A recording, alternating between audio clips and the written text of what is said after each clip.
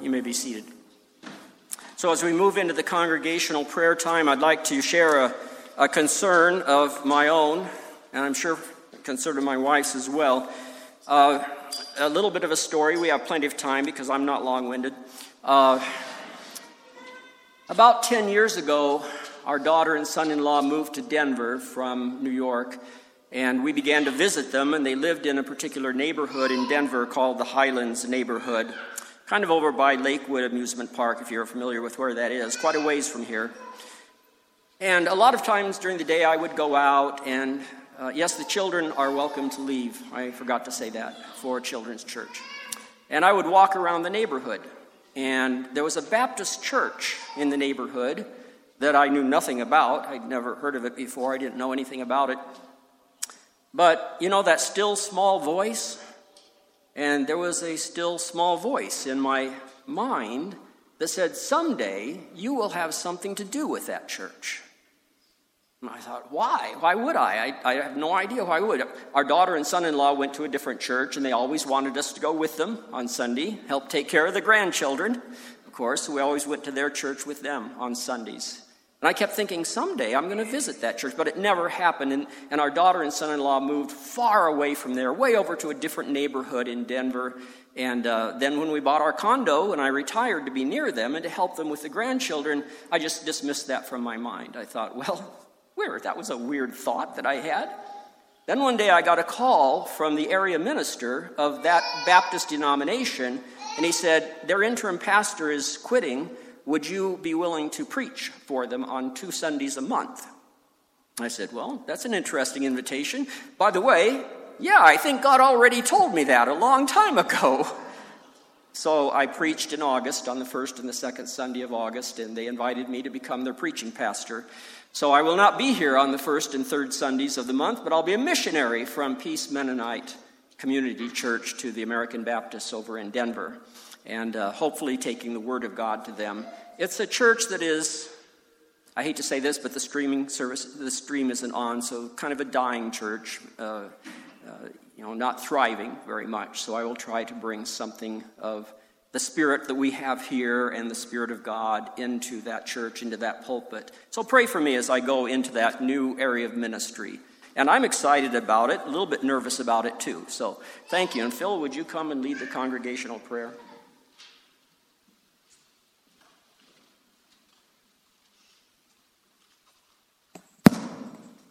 Thank you, Roger, for sharing with us, and thank you for doing a great job of leading music this morning, too. The congregational prayer time is just an opportunity for us to come before our Lord, to share with our Lord personal things as well as corporate things, congregational things. We just want to ask the Lord for His blessing on this congregation, and all that He has, His hand is in so much now, and we just want to continue to ask His blessing on that. A couple things I'd like to share with you in terms of the congregational prayer time this morning would be Marie.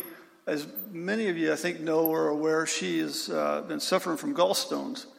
And tomorrow sometime it is, she's having surgery to have her gallbladder removed.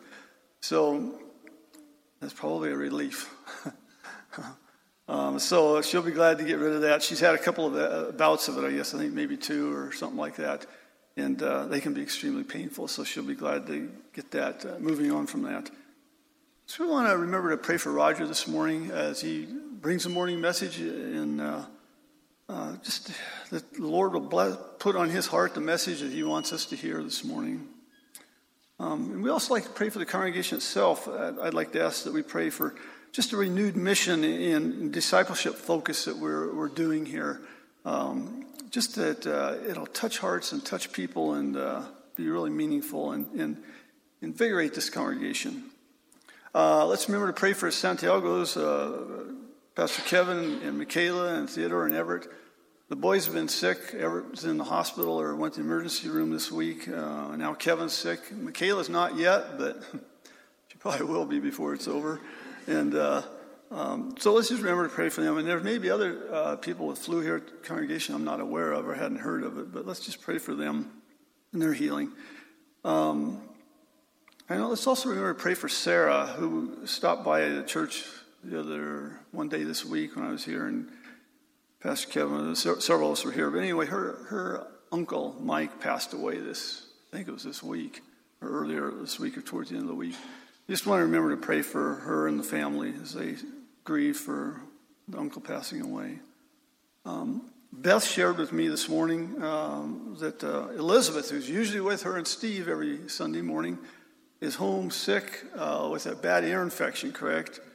And it's a real bad one, and she's just worried and concerned about it, and we want to pray for Elizabeth for healing for that bad ear infection.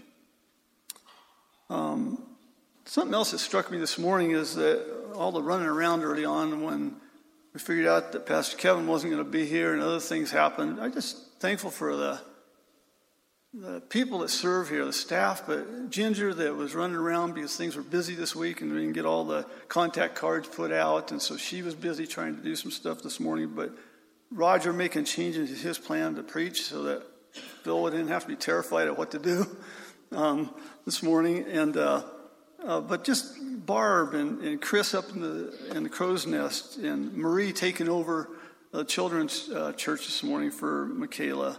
Just all these people that have stepped up and just take care of things and keep things moving. So I'm so grateful for all the people that do that. So, are there any other prayer requests that people have that would like to share this morning?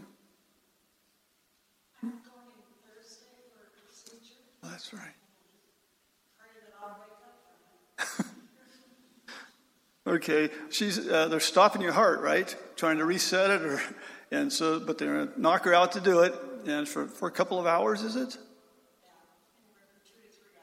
Yeah, 2 to 3 hours she'll be out, and so let's just pray for her as she navigates that, or the stress points in there that are associated with surgery, or with that kind of.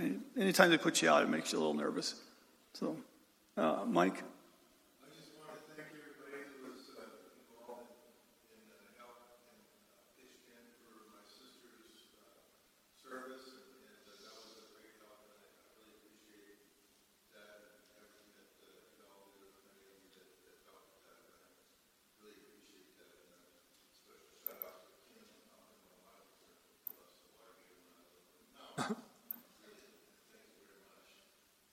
All right, Mike was just sharing. Thanks for the church support and cards and stuff that were given to him, and over their grieving during the time of grieving for Mike's sister that passed away a week and a half ago, and the service was last Monday. So he was just saying thank you for that. Let's bow our heads in prayer, if you would. Almighty God, we are your children, and we are here this morning to worship you, to praise your name, to celebrate your love and your generosity to us. Lord, we pray that your presence here this morning will be felt by each of us, that we'll hear and understand your message that you have for us this morning. We pray here for our ministry here in Aurora, that we can and will seek the opportunities that you present to us. You'll open our eyes, that we'll hear your voice and your leading. Lord, this morning we bring to you Marie. We lift her up. And Fran, we lift her up as they go in the hospital this week, and Marie tomorrow, and Fran later. We ask that you bless those doctors, that you will guide their hands and their knowledge of what they need to do the work that's needed for each of them for their health, Lord, and that you restore their health. Lord, I just pray for Roger this morning as he brings the morning message. Lord, give him the words that you want us to hear. Lord, I just pray for this congregation, that for a renewed mission and discipleship focus that we have here, and that you will lead that and we will feel your leading in it. Lord, I also pray for Kevin and Michaela and the boys as they're healing from being sick, the flu, or whatever it is. Lord, we just ask for your blessing on the family, that you'll heal them. Lord, we pray for Sarah and the family, for the loss, their sorrow, and their loss of their Uncle Mike. Lord, we also want to pray for Elizabeth this morning and ask for healing on her body for this severe ear infection that she has, that you'll comfort her and just heal her body, Lord. And Lord, I also thank you for the staff and all the people that make this congregation function and help make Sunday morning happen. Lord, I just thank you for each of them and what they mean to all of us, often behind the scenes, Lord. And Lord, I want to pray for Roger this morning as he shared with us that this Baptist church that's asking for his help. Lord, just ask that he is a blessing to them, that he brings messages to them that are fitting and appropriate, that you guide him in those messages, and that they will feel the blessing of having him there, preaching to them. Lord, we ask all these things in your precious name. Amen.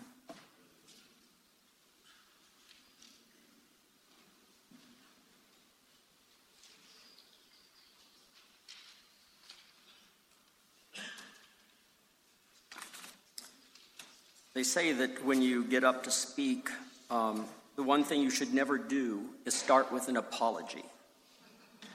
But I have to this morning because I only found out I was going to be preaching this morning about an hour before the service began. And I actually called Pastor Kevin and begged him not to come. He was not well, but he was going to come. But it would not have been good for him. His voice was very gravelly, very difficult for him to speak. He was not feeling well. So just out of the blue, without thinking about it, I said, I'll fill in for you.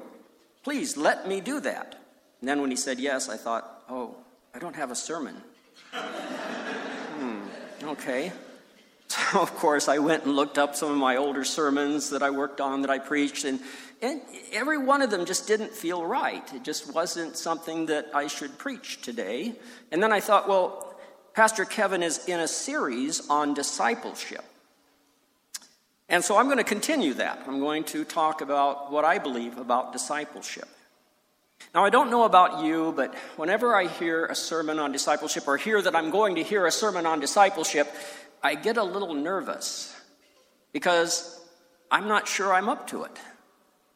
And I hear in the sermon on discipleship things that I'm not sure I can do. And I don't always hear how I can do them. I hear what I'm supposed to do, and then I think, but I don't have the strength in my own power, in my own will, to be that kind of disciple. So where does that come from? So my first point to you, but it's not on the outline, is the power to be a disciple can only come from God. We don't have it in ourselves. If we rely on ourselves to be disciples, we will fail.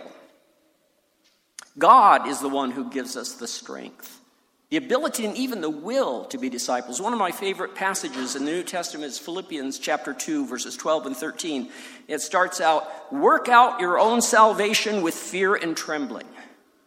Now, if you stop there, I would go, oh no, I can't do that. But then Paul says, and it's like he immediately thought, oh no, I better tell them how. For God is at work in you to will and to do of his good pleasure.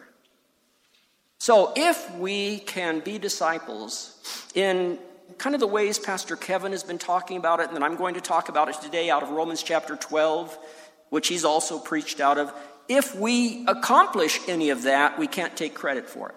We can't say, well, look what a good disciple I am, because all of it comes from God. And all the glory goes to God because all the ability comes from him. So as I was thinking about that before I wrote the outline for my sermon, and that's all it really is. It's not a manuscript or anything. It's just talking points that I'm going to go through with you after I read Romans 12. An old song came to my mind, which happens all the time. My wife could testify that I get up many mornings and say, do you remember this old song? And sometimes she'll say, no, I don't remember that one. Then it's one from my childhood, because we didn't go to the same church when we were little children. And I'll go running to YouTube and look it up, and oh, there it is. Someone's singing that old song that I haven't sung in many, many years. Well, this isn't that old, but it was written by a friend of my parents named Hubert Mitchell. So I grew up hearing it sung quite a bit, and it's a song about what God gives us. So you can remain seated. I didn't give Barb warning about this, so we're not going to have any accompaniment. We're just going to sing like the Church of Christ next door. No instrumental music. If they can do it, we can do it. Right? So you might know it, and if you do, feel free to sing along with me. He giveth more grace when the burdens grow greater. He sendeth more strength when the labors increase. To added affliction he addeth his mercy. To multiplied trials his multiplied peace. His love has no limit. His grace has no measure. His power has no boundary known unto men. For out of his infinite riches in Jesus, he giveth and giveth and giveth again. When we have exhausted our store of endurance, when our strength has failed ere the day is half done, when we reach the end of our hoarded resources, our Father's full giving is only begun. His love has no limit. His grace has no measure. His power has no boundary known unto men. For out of his infinite riches in Jesus, he giveth and giveth and giveth again. Thank you. I love that old hymn, and some of you knew it too and sang along with me. He giveth. He gives what we need to be disciples. So with that prologue, I want to assure you that being a disciple, as Brother Kevin is talking about it, and as I'm going to talk about it now, is not something that we can do. It's just not something in our own humanity that we're capable of. So don't feel guilty as I go through my points, 8 of them, about what discipleship involves. Don't feel inadequate. Don't say to yourself, well, I can't do that. Of course you can't do that. Neither can I. The Holy Spirit can do it in us and through us as we open our lives to the Holy Spirit to give us that ability. So I'm going to begin by reading Romans 12, which I know we've heard before. Pastor Kevin has read parts of it to us. This will be our scripture reading for today, Romans 12, a very important passage about discipleship. So this is Paul's advice, more than advice, the word of God through Paul to the Roman Christians. I appeal to you, therefore, brothers and sisters, by the mercies of God, to present your bodies as a living sacrifice, holy and acceptable to God, which is your spiritual worship. Do not be conformed to this world, but be transformed by the renewing of your minds, so that you may discern what is the will of God, what is good and acceptable and perfect. I hope that little passage, the first 2 verses of that chapter, brought back some of the lyrics of the hymns that we sang. They're worked into those hymns.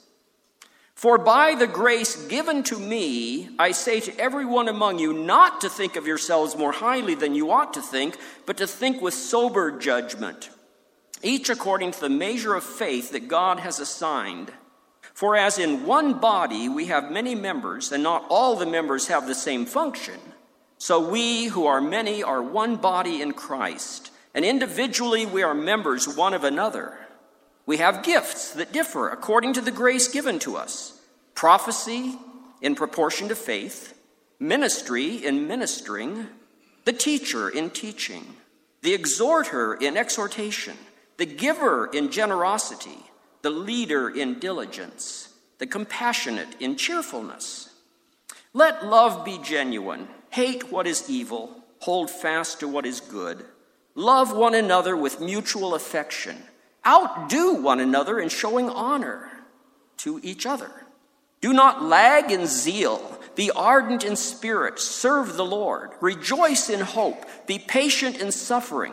Persevere in prayer. Contribute to the needs of the saints. Extend hospitality to strangers. Bless those who persecute you. Bless and do not curse them. Rejoice with those who rejoice. Weep with those who weep. Live in harmony with one another. Do not be haughty, but associate with the lowly. Do not claim to be wiser than you are. Do not repay anyone evil for evil, but take thought for what is noble in the sight of all. If it is possible, so far as it depends on you, live peaceably with all. Beloved, never avenge yourselves, but leave room for the wrath of God, for it is written, "Vengeance is mine, I will repay," says the Lord. No, if your enemies are hungry, feed them. If they are thirsty, give them something to drink. For by doing this, you will heap burning coals on their heads. Do not be overcome by evil, but overcome evil with good. So may God add his blessing to the reading of his word. So the outline is on one side of the handout, if you have that. And the song was on the other side, which I forgot to mention. I apologize if you didn't know where the song sheet was. So I have 8 points about discipleship that just came to me this morning. No, really, I think about them a lot. And so I just quickly wrote them down, and they're all from Romans 12. First of all is nonconformity to the world. Now, this is a major theme of Mennonite history and theology. And those of you who came to the Sunday school class in the fall where we talked about Mennonite history and theology, I tried to emphasize, because we often forget our own tradition, and some of you are new to it, nonconformity to the world. But I grew up in a church that wasn't Mennonite, and we emphasized this in a fairly extreme way. I used to tell my students at seminary that I grew up in an urban Amish church. We lived in the city, and we drove cars, old, clunky cars. I remember when one family in the church bought a brand new Cadillac, and everybody was astonished, and not in a good way. If you had that much money, you were supposed to give it to missions. So the pastor visited that family that week and told them they needed to sell that car and give the money to missions. So we were, pretty conservative in our view of things. Conspicuous consumption is what we called that. If someone bought a car they didn't really need just to show off, that was the sin of conspicuous consumption. And what's behind that? So the whole idea behind that was not conforming to the world. Now let me talk about that word world just a little bit, because it can be confusing. When people hear that we shouldn't conform to the world, they often think of the earth, like the planet and nature, trees and mountains, and that's not what Paul was talking about here. There are actually 2 different words for world in the Greek. One is cosmos, which means the universe, and the other one is aeon, which means the world system. The way the world works socially. So Paul was telling us here, don't conform to the way the world works. And many different people have speculated about what exactly that means. But of course, we can go back to Jesus in the Sermon on the Mount and see some of what that meant. That it's the poor, it's the vulnerable, it's the weak, it's the meek of the earth that Jesus said will inherit the kingdom of God. One Anabaptist author, I don't know if he was Mennonite or not, but he was Anabaptist, Donald Craybill, wrote a book called The Upside Down Kingdom, in which he talked about how in the New Testament we see that the kingdom of God is upside down from the world systems outside the church. But too often the world systems creep into the church and into our lives. And that's why Paul is saying to the Romans and to us, no, don't let the world system creep into your life and take over it. There has to be a certain amount of resistance to the world as world system. So what is that world system? Well, we could enumerate so many things. Consumerism, that your life is defined by what you have, by your material possessions, what car you drive, what clothes you wear. That's the world system, not ours. Another part of the world system is domination. that some people are more powerful and lord it over other people. Another part of the world system is war and violence. There are all kinds of things in the world system. If you want to know where to see it, watch television. Television is full of it. My wife could testify that I'm often sitting there during the commercials, either muting it or criticizing the commercials, because they're almost all trying to convince us that we need things we don't need and that we deserve them. We don't deserve perfect hair. We don't deserve the latest expensive car, and we don't need them. So Paul is telling us here to resist the world system. Be suspicious of what non-Christian world is telling us that we ought to be like, and put up a certain amount of resistance to that. Don't conform to that, but be transformed by the renewing of your mind, by Scripture, the Holy Spirit, and our fellowship together as non-conforming Christians. So that's one that comes to mind immediately when I think about Anabaptist, Mennonite discipleship, but also the Pentecostal church that I grew up in. Both were saturated with the idea of nonconformity to the world systems. Secondly, humility. Paul talks in chapter 12 that we just read about letting go of yourself, not being self-centered and puffed up and haughty. And that's a natural tendency that many people have, and maybe all of us to a certain extent, to kind of define ourselves in terms of what we've accomplished, and to want to show that off and want people to know about it. Put all my degree letters behind my name. I don't. And I encouraged my students not to put me up on a pedestal, because I'm just one of you. So Paul is talking about humility and not thinking more highly of yourself than you ought to. Well, how highly ought we to think of ourselves? As sinners saved by grace. And that's it. That's the best thing about us. There's nothing better about us than that. But we can't even be proud of that, except in Jesus and what he's done for us. Our pride should be in him, not in ourselves. But humility is something that, when I read the ancient church fathers, 2nd, 3rd, 4th century ancient church fathers, they emphasized humility so much because there was so much pride in the Roman Empire and so much looking up to the emperor and to the rich and the powerful and so forth. And the lowly, the meek, and the poor were left behind and forgotten about. And the early church fathers, such as John Chrysostom, they called him Golden Mouth because he preached from the pulpit of the cathedral in Constantinople. And he was the emperor's pastor. How would you like to be the emperor's pastor? This was after the Roman Empire became so-called Christian. And John Chrysostom, who they called Golden Mouth, would get up and preach at the emperor and empress and tell them that they needed to go home to their palace and melt down their golden bathroom fixtures and sell the gold and give it to the homeless in the streets. Well, as you can imagine, he didn't last very long as the emperor's pastor. But his whole message was humility. Not thinking of ourselves more highly than we ought to. The reason they called him Golden Mouth was because he was such an articulate preacher. And get this, according to reliable sources, when he had preached an hour and would begin to step down from the pulpit, the congregation would surround him and not let him leave the sanctuary of the cathedral until he went up and preached longer. And his sermons were normally 3 hours.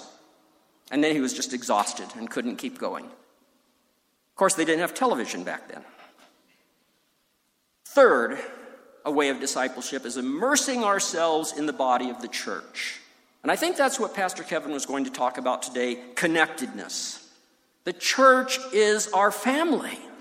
When I grew up in church, I really didn't know who I was related to and who I wasn't related to because we were one family. Yes, there were some people in the church who were kind of on the margins and not really fully in, but we met together often.